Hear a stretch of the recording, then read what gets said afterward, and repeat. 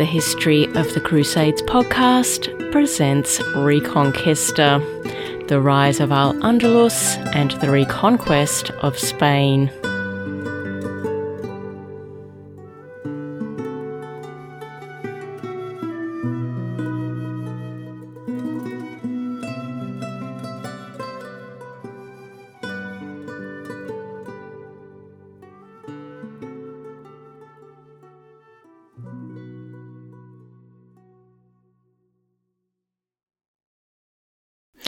Episode 34, King Fernando I of Leon and Castile, Part 2. Hello again. Last time we saw Fernando, the young Count of Castile, begin his rise to power. A strategic marriage alliance saw him crowned as the King of Leon, and his policy of raiding into the taifas of Al-Andalus, then collecting funds in the form of tribute to stop the raids, saw a draining away of wealth from Al-Andalus into the coffers of Leon and Castile. After defeating his brother, the King of Navarre, on the battlefield, King Fernando was acknowledged as the most senior and most powerful of the Christian kings on the Iberian Peninsula, with the other Christian rulers eventually acknowledging his supremacy. When we left the last episode, the policy behind the constant raids and exacting of tribute had been uncovered, with a Christian envoy letting it slip to the King of Granada that the idea was to weaken Al-Andalus and deplete all the taifas of both money and men until Al-Andalus could be invaded and reclaimed by the Christians with little difficulty. Now, the statement of the envoy was reportedly made in the year 1074, nearly a decade after the death of King Fernando, but it clearly summarised a policy which was definitely being pursued by Fernando near the beginning of his reign. During the 1050s, though, King Fernando ramped things up a little and decided to go on the offensive. His first campaign involved pushing the borders of Galicia southwards down the western coast of the Iberian Peninsula into the Taifa of Badajoz, covering territory which today comprises the country of Portugal. King Fernando marched his army to the Galician coast in the year 1055, then headed southwards towards the commercial port of Porto. Today, Porto is the second largest city in Portugal and has a beautiful historic centre which has been proclaimed as a World Heritage Site by UNESCO. Back in the mid-11th century, it was an important trading centre, which had been flipping back and forth between the Christians and the Muslims. Porto lies at the mouth of the Duero River. The Duero River commences inland to the east of Porto at a place called Lamego. In the year 1055, Lamego was heavily fortified and under Muslim control, with the Duero River being seen by the Taifa of Badajoz as a kind of buffer zone between itself and the Christians. Put another way, if the Christians managed to seize the Duero River, that would open a pathway to the Taifa of Badajoz. As a consequence, the Muslims of Badajoz were intent on using Lamego as a defensive stronghold to protect the Duero River and prevent it from falling into Christian hands. King Fernando occupied the town of Porto at the mouth of the river and used it as an outpost, while his armies gradually made their way inland up the river. Eventually, they managed to travel the 100-kilometre distance upriver to Lamego, and on the 29th of November in the year 1057, Fernando's army took the fortress of Lamego, meaning that the Duero River was now in Christian hands. Having secured Lamego, Fernando's army then headed directly southwards until they arrived at the basin of another lengthy river, the Mondego River. Deciding that it would be handy to secure this river in addition to the Duero, the Christian armies captured the town of Vizeu, which controlled the middle reaches of the river, in July of 1058. The next step in securing the river was to capture the hilltop fortress town of Coimbra, which guarded the lower reaches of the river. Unlike the relatively straightforward conquests of Lamego and Vizeu, taking Coimbra was going to be rather tricky.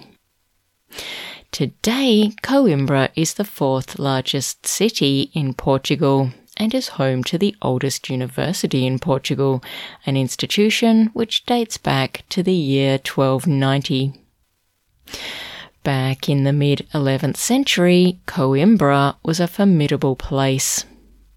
It had been used as a defensive outpost, guarding the Mondego River since Roman times, and the whole town, which was located on a hill, was surrounded by defensive Roman walls.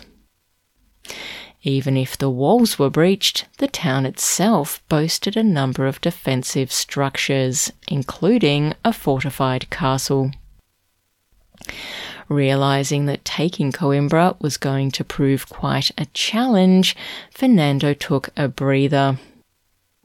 He made a pilgrimage to Santiago de Compostela to pray for assistance from St. James, spent a while planning his strategy.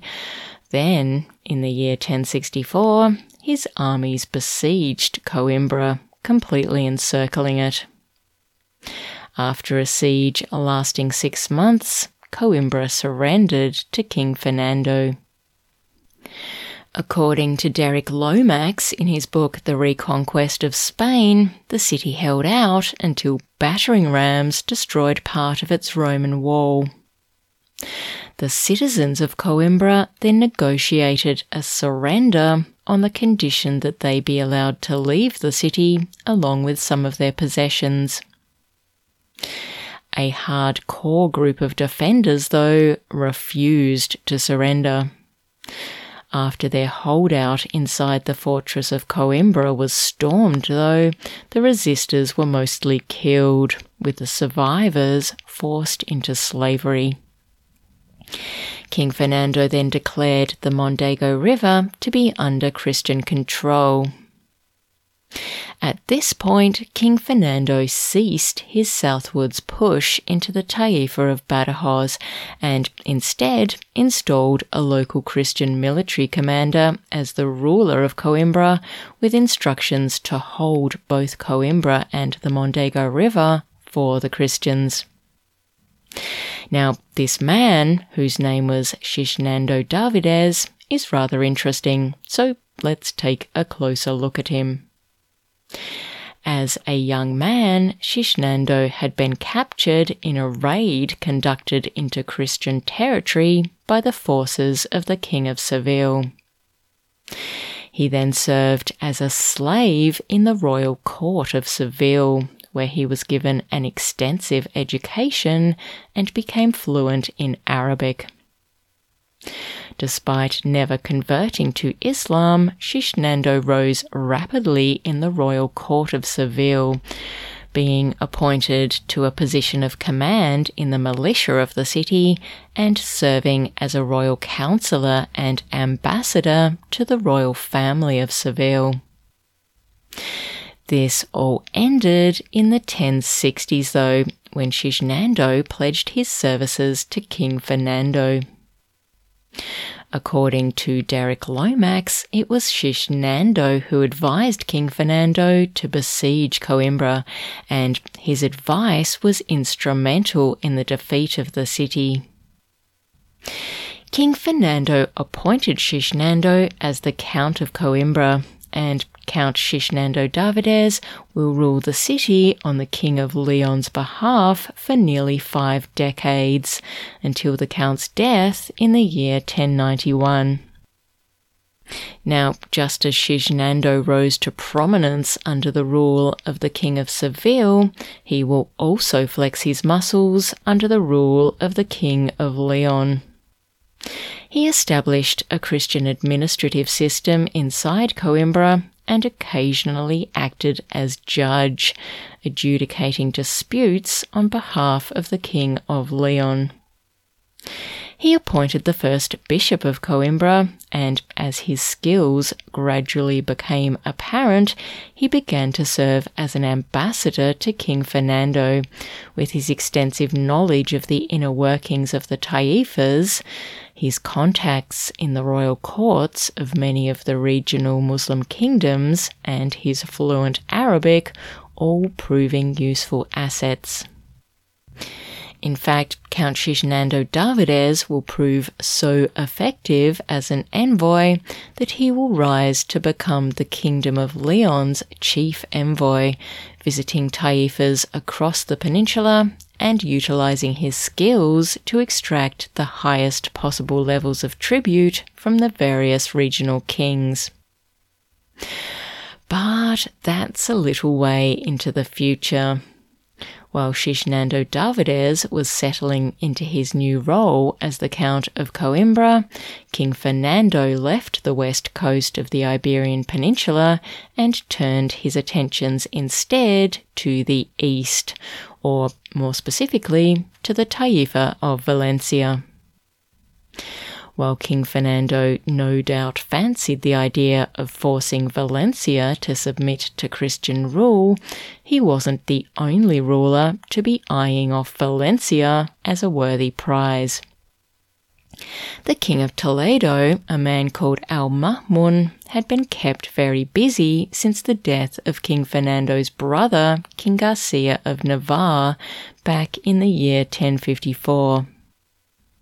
Now, Al-Ma'mun, the King of Toledo, was the same King of Toledo we mentioned in the last episode, who had requested military assistance from the young Count Fernando, only to receive a belligerent negative response from him, telling him in effect to go back to northern Africa and leave Toledo to the Christians.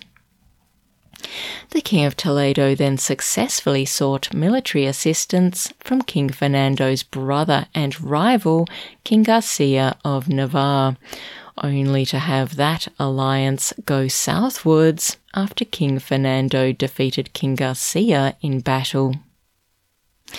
A now exposed and friendless Al-Ma'mun was left to bite his fingernails as his powerful neighbours, the taifas of Badajoz and Zaragoza, looked set to capitalise on the situation by invading Toledo. This forced the King of Toledo into an alliance with the King of Seville.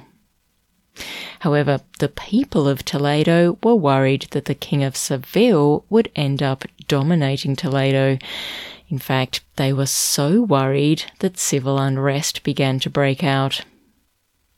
Fearing attacks from Badajoz and Zaragoza, and no longer able to lean on Seville for assistance, Al-Ma'mun was forced into a humiliating backdown. He went cap in hand, so to speak, to King Fernando, begging him to come to the aid of Toledo and plying him with gifts and other bribes to win his favour. It worked. King Fernando provided military support to Toledo, which prevented attacks from its neighbours, while Al-Ma'mun even went so far as to provide troops to assist in King Fernando's invasion of the Muslim kingdom of Granada. It appears that Al-Ma'mun was involved in the planning of King Fernando's next venture, an invasion of the Muslim kingdom of Valencia. But shortly after launching his campaign, King Fernando fell ill. He called off the invasion and instead made his way back northwards to Leon. Deciding that this was too good an opportunity to pass up, Al-Ma'mun decided to invade Valencia himself, which was a touch awkward, not because that effectively meant knifing his chief ally, King Fernando, in the back, but because the current king of Valencia was actually Al-Ma'mun's son-in-law. Anyway, neither of these concerns were enough to dissuade Al-Ma'mun from his ambitious plan to take Valencia, and he launched his invasion, successfully conquering Valencia and booting his son-in-law off his throne. And Al-Ma'mun won't stop there. 8 years later, he joined forces with the King of Seville to attack Córdoba. The initial attack was successful, but as the armies of Seville entered Córdoba, the King of Seville double-crossed Al-Ma'mun, shutting the city's gates as soon as the forces from Seville were safely inside, and refusing entry into the city of the army from Toledo. A furious Al-Ma'mun will take another 6 years to force Seville out of Córdoba and take the city for Toledo. The wealth obtained from Al-Ma'mun's program of expansion made its way back to Toledo and was used to attract scholars, poets, and musicians to the city. Al-Ma'mun used some of the funds to construct a sprawling country villa for himself outside the walls of Toledo, complete with very impressive and very large gardens, which boasted ponds, fountains, and pavilions. Scientists were invited to study the properties of plants in the king's gardens, and texts written by pharmacologists while studying at the villa formed the basis for texts found in libraries across Europe right up until the 16th century. Al-Ma'mun also held legendary parties at his villa, including all-night wine and poetry reading evenings and celebrations where guests from courts across Al-Andalus were given handfuls of gold coins as party favours. Anyway, while the King of Toledo is having a blast at his garden villa, things are not going so well in the Christian north. The good news was that by the time Al-Ma'mun took Valencia in the year 1065, King Fernando I of Leon and Castile had pushed Christian territory down into what today is Portugal and had subjugated the large and powerful taifas of Badajoz, Toledo, and Zaragoza. If you think of the Iberian Peninsula as a square, with the top 1/3 of the square being territory controlled by the Christian north, well, the middle third of the peninsula was pretty much covered by the taifas of Badajoz, Toledo, and Zaragoza. So, in effect, King Fernando now had 2/3 of the peninsula under his control. The bad news was King Fernando didn't have long to live. Having called off his invasion of Valencia because he felt unwell, he made it back to Leon, but then died of his illness on the 27th of December in the year 1065. He was around 50 years old at the time of his death. How will the death of the mighty King Fernando affect the politics of the Iberian Peninsula? Well, I'm afraid you'll have to wait until next year to find out. Summer has landed in Australia, and I'm taking my annual summer break. Episodes will recommence in February of 2022. If you are after something to listen to during the break, well, you can pop over to Patreon, where I have just started a new series on everyone's favourite topic, the Hussites. You can access the episodes for $1 per month, and by signing up, you also gain access to the extensive back catalogue, meaning you can listen to episodes on topics ranging from Joan of Arc and the 100 Years' War to the Jewish experience of medieval Europe. It will be like all your Christmases have come at once, and as a bonus, you will be supporting me and my work. So thanks so much to everyone who has already signed up. It's much appreciated.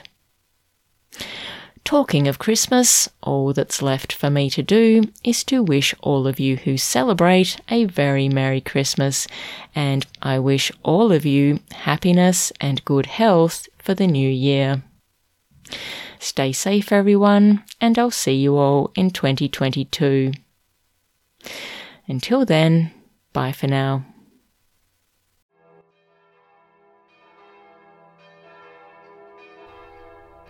This podcast is powered by Patreon. If you can spare $1 per month and would like to support this podcast, go to patreon.com and search for History of the Crusades, or go to our website crusadespod.com and click on the Patreon link. Your $1 contribution will mean you get access to an extra episode every fortnight on topics related to the Crusades. And it means that you are powering the History of the Crusades podcast. Thank you to all who have signed up so far.